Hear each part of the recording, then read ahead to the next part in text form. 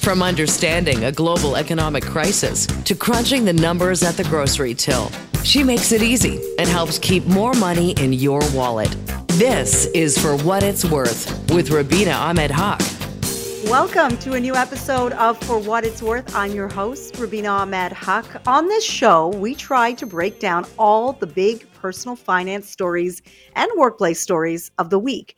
Stories that impact your pocketbook. Stories that really make you a better consumer, a better buyer, just someone who is more aware of how they can be smarter with their money. There's so many big stories out there that oftentimes go over our heads. The headline will say, inflation's up, inflation's down. But how does that really affect you? And how should we prepare for the future if we've got that information? Now, speaking of inflation, we did get some data this week from Statistics Canada. It said that inflation rose in December to 3.5%. Now, a lot of headlines are saying that inflation is back up. There's concern the Bank of Canada could raise rates again. And that's a valid concern because the Bank of Canada wants to see inflation move in the right direction. It wants to see it move towards 2%.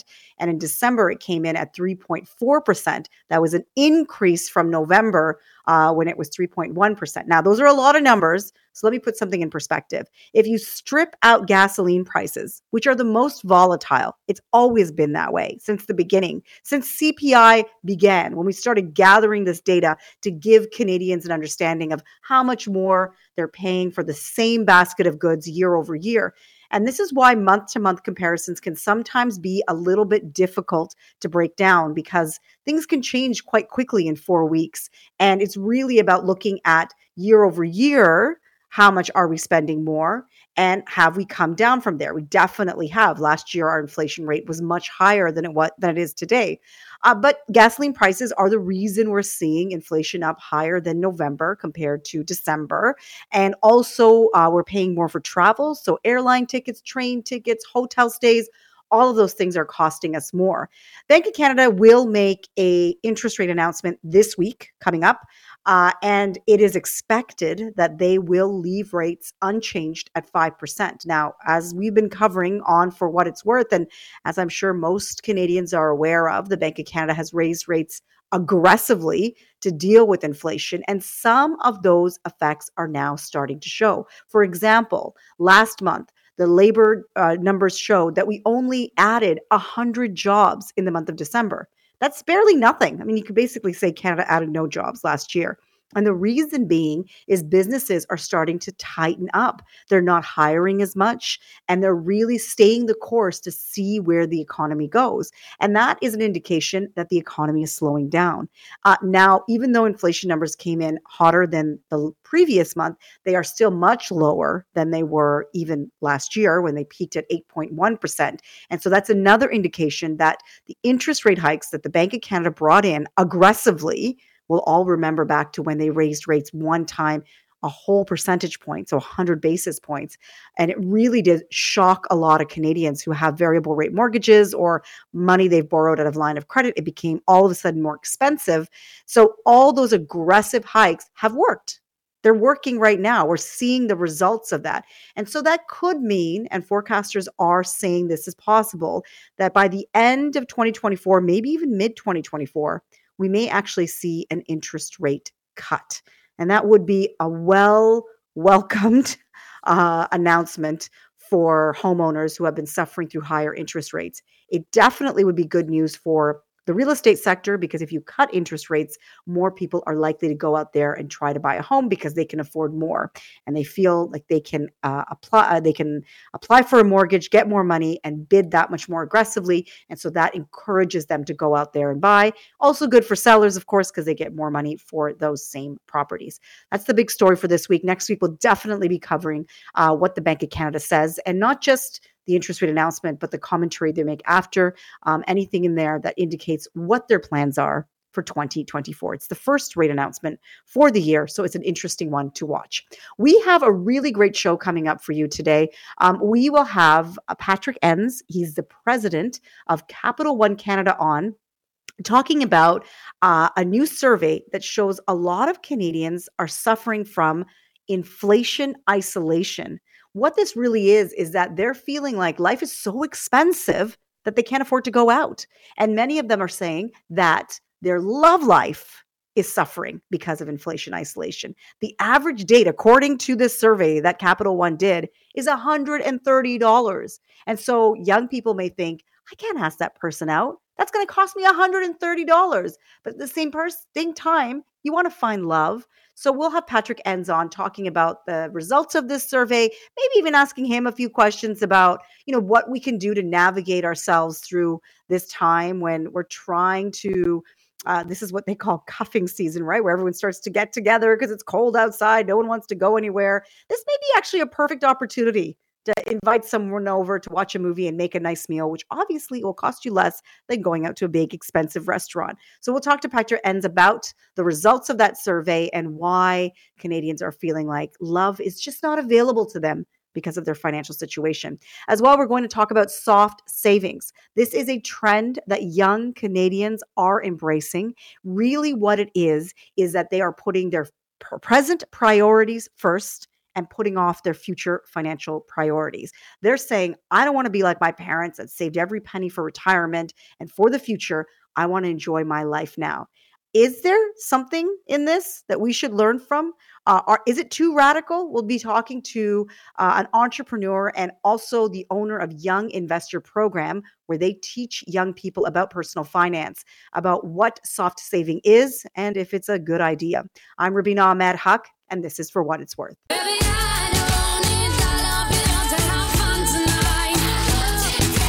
You're listening to For What It's Worth with Rubina Ahmed-Haq.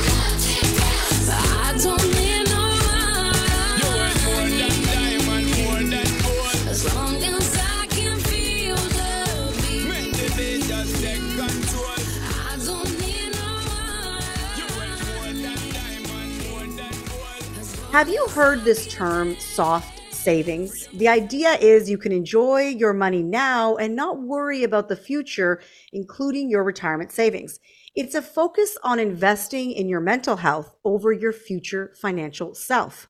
Experts say it's a reaction to the current economic climate many young Canadians find themselves in right now, and the acceptance that this old school idea of retiring at 65 is just not for them. To talk about this and more, we are joined by Akaash Bali. He is an entrepreneur and the co-founder of Young Investor Program. Hi, Akaash. Hi, how are you? Great. So Young Investor Program, you guys are based out in Vancouver. Am I correct? Yes, that's correct. Tell me a little bit about this program and what it's all about. Absolutely. So this program, my brother and I co-founded it while we were at UBC, and we felt like the educational system didn't have as much content as we would have liked to talk about personal financial literacy. There were a couple of courses here and there, and because we were in the business program, we did learn about finance and stocks and investments. But people who are not in the finance realm, there really wasn't much there teaching them about credit cards or how to manage student loans, or if they're buying their first car, how does the interest work, and or when you're getting your first property and you're paying a mortgage, how does the principal interest payments work? So we decided to create a program for kids grades 10 to 12. And essentially, it's a combination of interactive workshops where we bring in speakers, and these students get to basically network with other students from across the province, and also take part and learn about various topics relating to personal financial literacy. It's so true. When you get to university, even if you're doing, say, an MBA, it's very high level, the information that you're getting.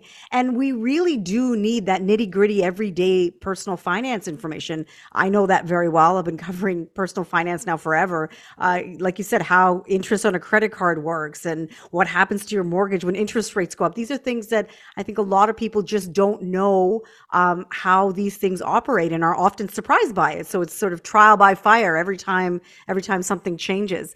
We're talking today about soft savings. This is a term that I've been hearing more and more that especially Gen Z is embracing, the youngest sort of new working Canadians.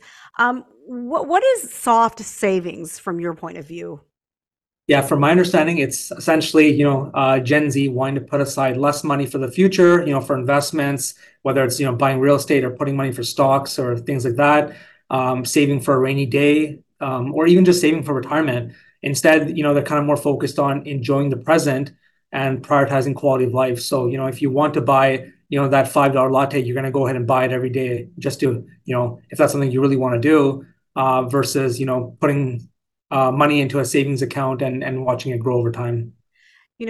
Growing up, my parents were very big savers, and it was instilled in me always put money away for a rainy day. Don't spend money that you don't have. I've carried that with me my whole life. And this soft savings sort of scares me. It feels like that may be not the best way to really build your financial wellness. What advice would you give someone if they came to you and said, "Hey, this is the way that I think I'm going to manage my money"? What would be something you'd say to them? Yeah, I think one of the biggest things I would say to them is to just make sure that they understand the risks or the pitfalls associated with this way of saving money. One of the biggest things that we teach in our financial literacy program is the power of compound growth. So, if you're doing the soft saving method, you don't really get to fully take advantage of the power of compound growth because compound growth requires a very long time horizon for your investments to grow. And if you're just investing for the short term, you don't really get to fully take advantage of that power. And then the other thing I would say is just generally on a day-to-day basis, there's certain events that could happen, like your car breaking down, and you need to have a costly repair, or if someone has health issues, or you need emergency funds to help out a family member. These sort of things, if you're doing the soft saving method, you don't have that level of finances or that financial security in order to be able to help out or address these sort of events, the unexpected events that do occur. So when these events do occur, it leaves you kind of stressed out of, how do you kind of put together the money to pay for your car to get it fixed, or, if there's health issues that you need to take time off work, or if there's a family member that really needs your help, you just wouldn't be in that position to be able to help them. And we often don't talk about the ebbs and flows of the market either. If you're in the market for the long term, you're going to be able to take advantage of when there is a bull run. You're not going to have to time it. You're already in the market, and so a lot of, myself included, as a young person, did not really understand the importance of always being invested, of always being in the market, because you can't just one day say, "Okay, now I'm going to start saving money." I mean, it really is a long-term process. It's the long game when it comes to investing. Absolutely. Yeah, no, same sort of sentiment there, that whether it's stocks or whether it's real estate, timing the market is always going to get you in a bit of trouble because you could buy too high. And then if you're investing for the short term, you could lose money. But if you're spending a lot of time in the market, like in stocks or in real estate, over the long term, we've seen, these asset classes give very favorable returns for investors over a longer time horizon. Now we're talking today about soft savings. What would be some of the pitfalls that someone should be aware of if they are embracing this method? What are some obvious things that they are risking when they get involved with this? Yeah, I think overall for this, the biggest risk is your overall financial security. That if you're kind of living on not saving too much money and spending in on activities and experiences in the present, then when unexpected events do occur, you're kind of leaving yourself to be super stressed and potentially being in a situation where you just don't have the money to address unexpected events that do occur. And this could be something super stressful down the road. And instead of being in that position, if you have the money, then at least it gives you that financial security that things will be taken care of, especially down the road when you're in your older years, in your 40s, 50s, and 60s. You definitely want to have a nice cushion there to alleviate any stress for these unexpected events that could occur. Yeah, never has it been more important to emphasize that you should start saving in your 20s, even if you don't really have a plan of what you're going to do when you get older, whether you're going to retire or keep working or part-time work, whatever it is. That time on your side is something that you can never catch up to.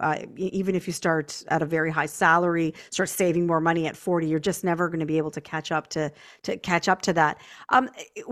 Off the top, I mentioned that this is really a reaction to the current economic times, young people feeling like, especially in a place like Vancouver, I'm never going to be able to afford real estate. What is the point of trying to save for my first home? I'm always going to be renting. I might as well live in the now. Why is this becoming so popular among young people? Is that the only reason, or is it sort of breaking the status quo of getting married, having kids, buying a house, and sort of being in that sort of what society has deemed as being the right path for people? Yeah, it's a great question. I think a lot of younger people, they're seeing their parents, or even like for parents who are my age, my parents' age, they used to get part-time jobs or a side hustle. They used to do whatever it took to basically save money and, buy real estate or get investments or just be financially secure. So they saw the level of stress that, the parents' generation went through of doing all these things to try to retire early or to have a big safety net. And it's something that, doesn't seem like a comfortable option for them. So with soft saving, it seems a little more comfortable. Young people don't have to really make very many financial sacrifices. They can still enjoy all the things they enjoy doing and keep a high quality of life and not really have to stress about money in the present. But obviously, the down the road in 20, 30, 40 years, that's when I think the levels of stress may increase, but maybe it's just something that, they'd rather just kick the can down the road and deal with it at a later point in time in life. We're speaking to Akaash Bali. He is an entrepreneur and the co-founder of Young Investor Program, a program available to kids in high school to learn about their personal finances. Akash, we're talking a lot about Gen Z embracing this. I'm Gen X, and I remember when I was in my 20s, it was the same kind of attitude I got from generations before me that, you guys don't take care of your money. You don't really know how this works and that works. And then millennials definitely got dumped on big time when it came to their habits and the way that they manage their money. Is this just the condition of being a young person, or is there something about Gen Z that maybe we don't understand?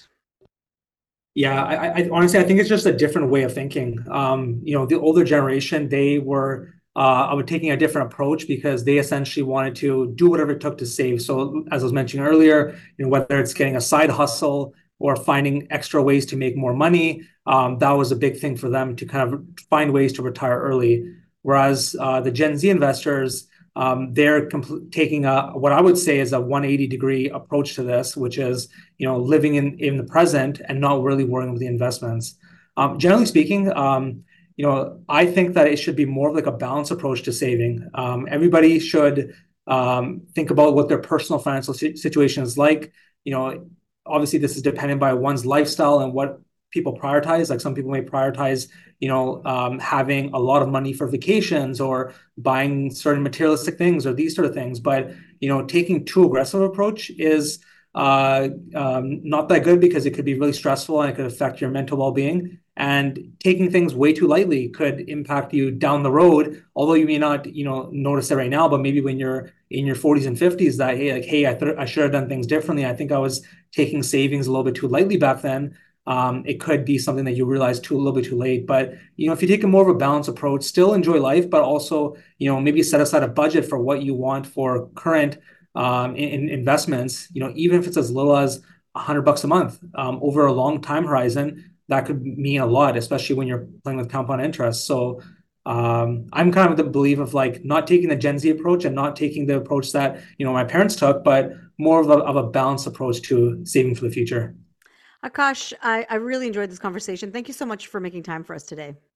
No problem. Thank you for the opportunity. That was Akaash Bali. He is an entrepreneur and the co-founder of Young Investor Program, talking to us today about soft savings. This idea that young people, especially Gen Z, the youngest workers right now, are embracing, saying, we don't want to save for when we're 65, 70, 75. We want to spend some of that money now. And there's definitely something to be said about a change in attitude. When we come back, we're going to talk about how finances are affecting our love life. A new report says they definitely have an impact on who we can and cannot ask out.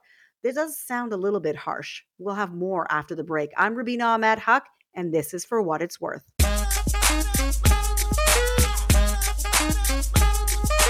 You're listening to For What It's Worth with Rubina Ahmed-Haq. Money is a top stressor for Canadians, especially for those who are looking for love. A new survey finds 4 in 10 Canadians say their financial situation is actually limiting their dating options. And it gets worse the less you make because it's expensive to ask someone out on a date. Some say they're experiencing what they call inflation isolation. To talk about this, we are joined by Patrick Ens. He is the president of Capital One Canada. They are behind this survey. Hi, Patrick. Welcome to the program. Hi, Rubina. Thank you for having me.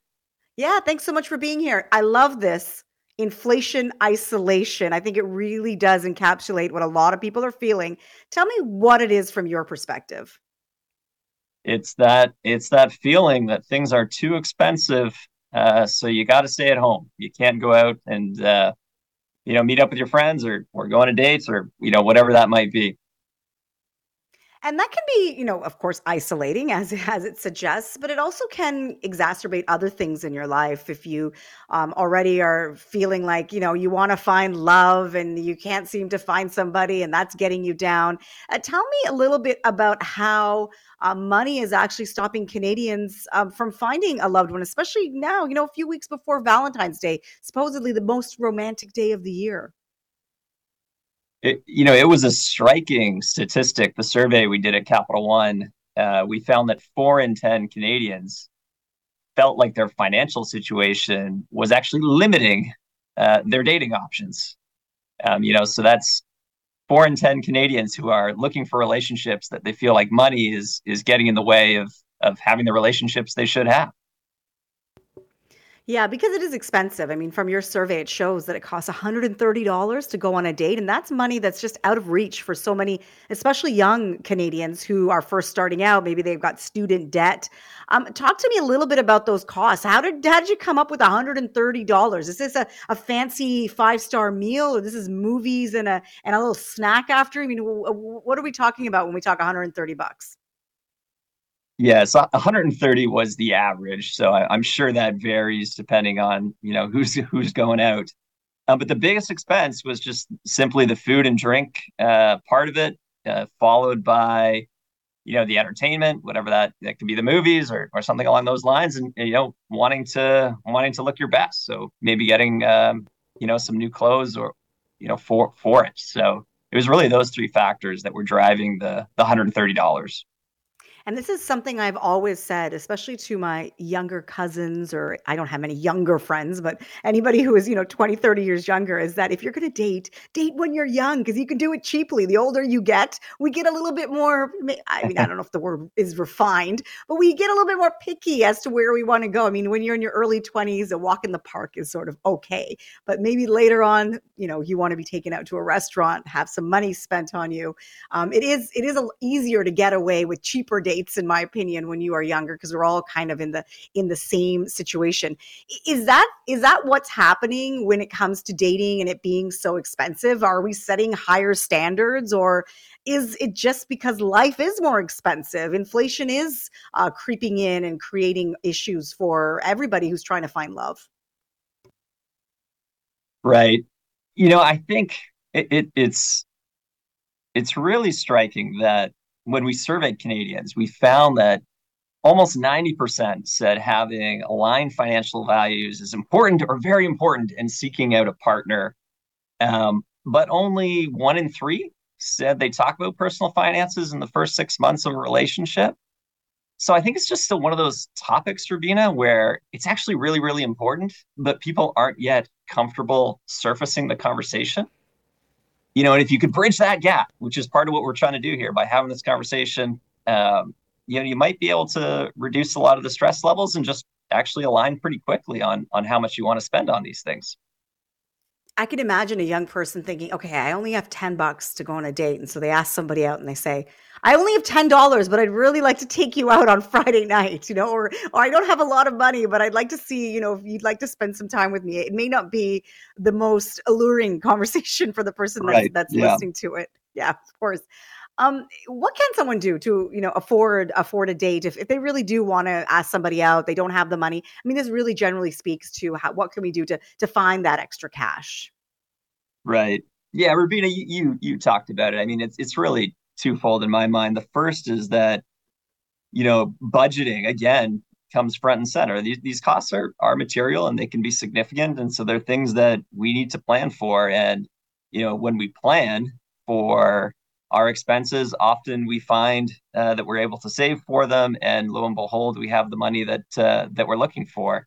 But I think, Rubina, what you touched on is also important. The second aspect of it is really having an evaluation of whether or not we need to spend all that we need to spend.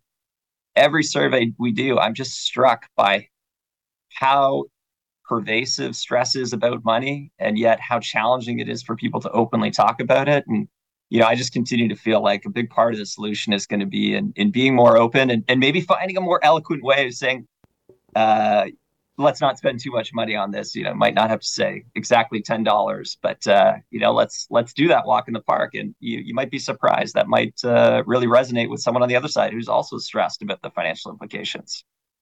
I've been married now going on 14 years, 15 years, and now my husband and I have come to the situation where we don't buy each other Christmas and birthday gifts because it all comes out of the same pot, and it doesn't really make sense for either of us to stress about it. We might buy something small, but it's funny how when you're younger and you don't have the money, that's when there's a pressure to spend to impress the person. But once you're in a relationship, the other person's saying, don't bother. Don't buy it. If I need it, I'll get it myself. So maybe there is, some of that inspiration where you can try to talk to somebody and see if they'll, obviously ask them out on a date that you can afford, coffee or, maybe a picnic or something. Don't do something that you can't afford.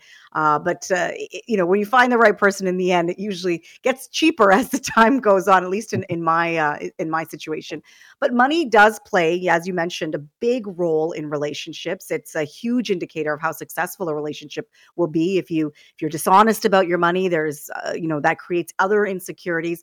Talk to me a little bit about what role money does play in relationships, not just new ones where you're first dating, but long term when you're with somebody for many, many years.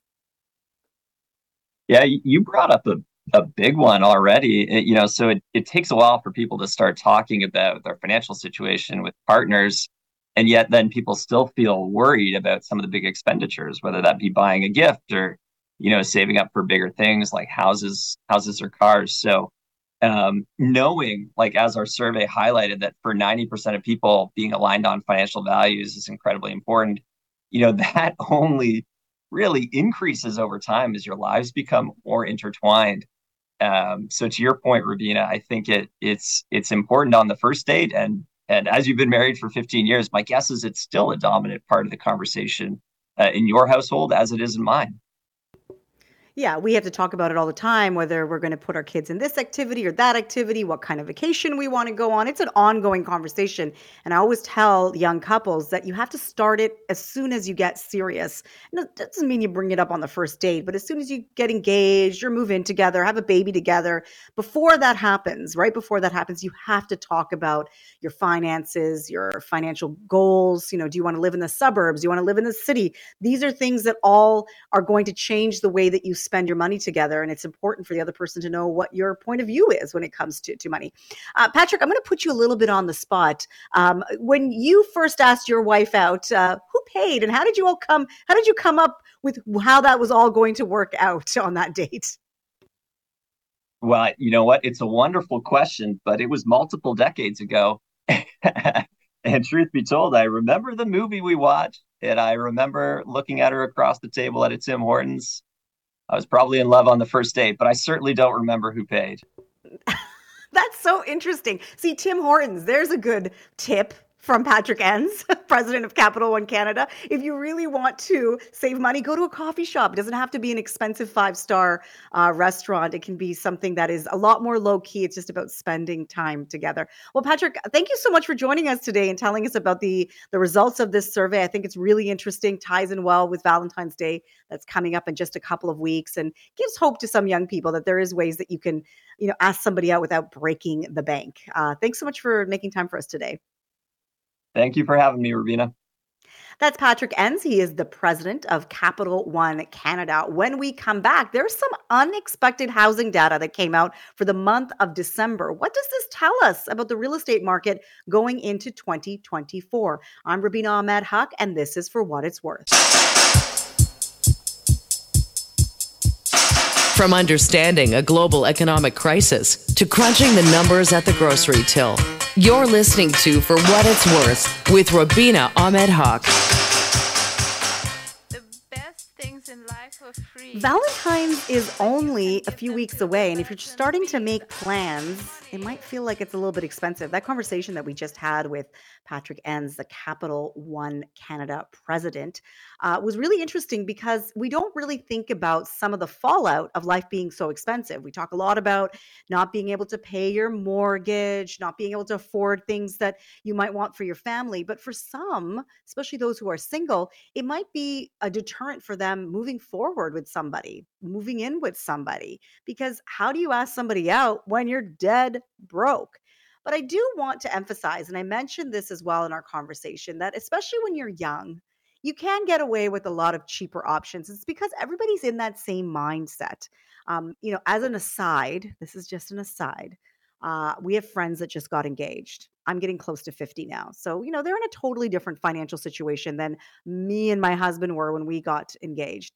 And I got to say, her ring was pretty impressive. And I made the joke that, see, that's what happens when you wait to get married, because the person asking you has deeper pockets. Now, I'm not really that superficial of a person, but I think that really does speak to, as you get older, you can afford other things in your life. And when you're young, you should really put into perspective what your goals are and not overextend yourself. We talked about soft savings at the beginning of the program, where young people want to enjoy life now and not worry so much about the future.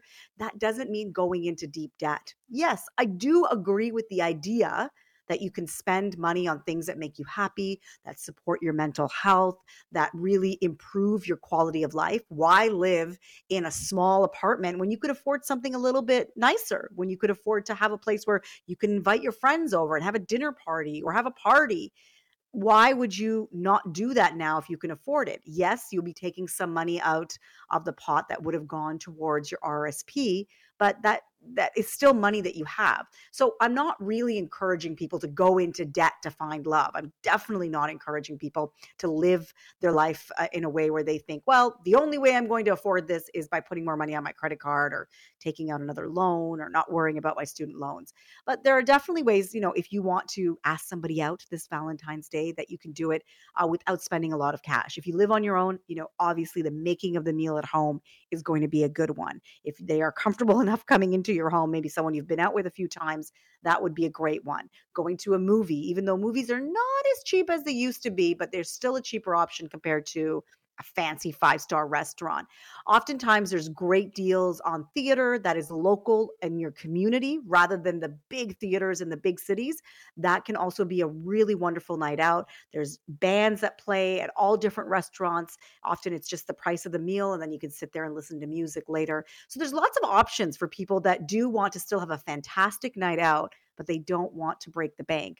I really always encourage people to live within their means and not extend themselves to the point where it stresses themselves out, because we know that then leads to a stress on your mental health, your financial wellness. It's all connected to that.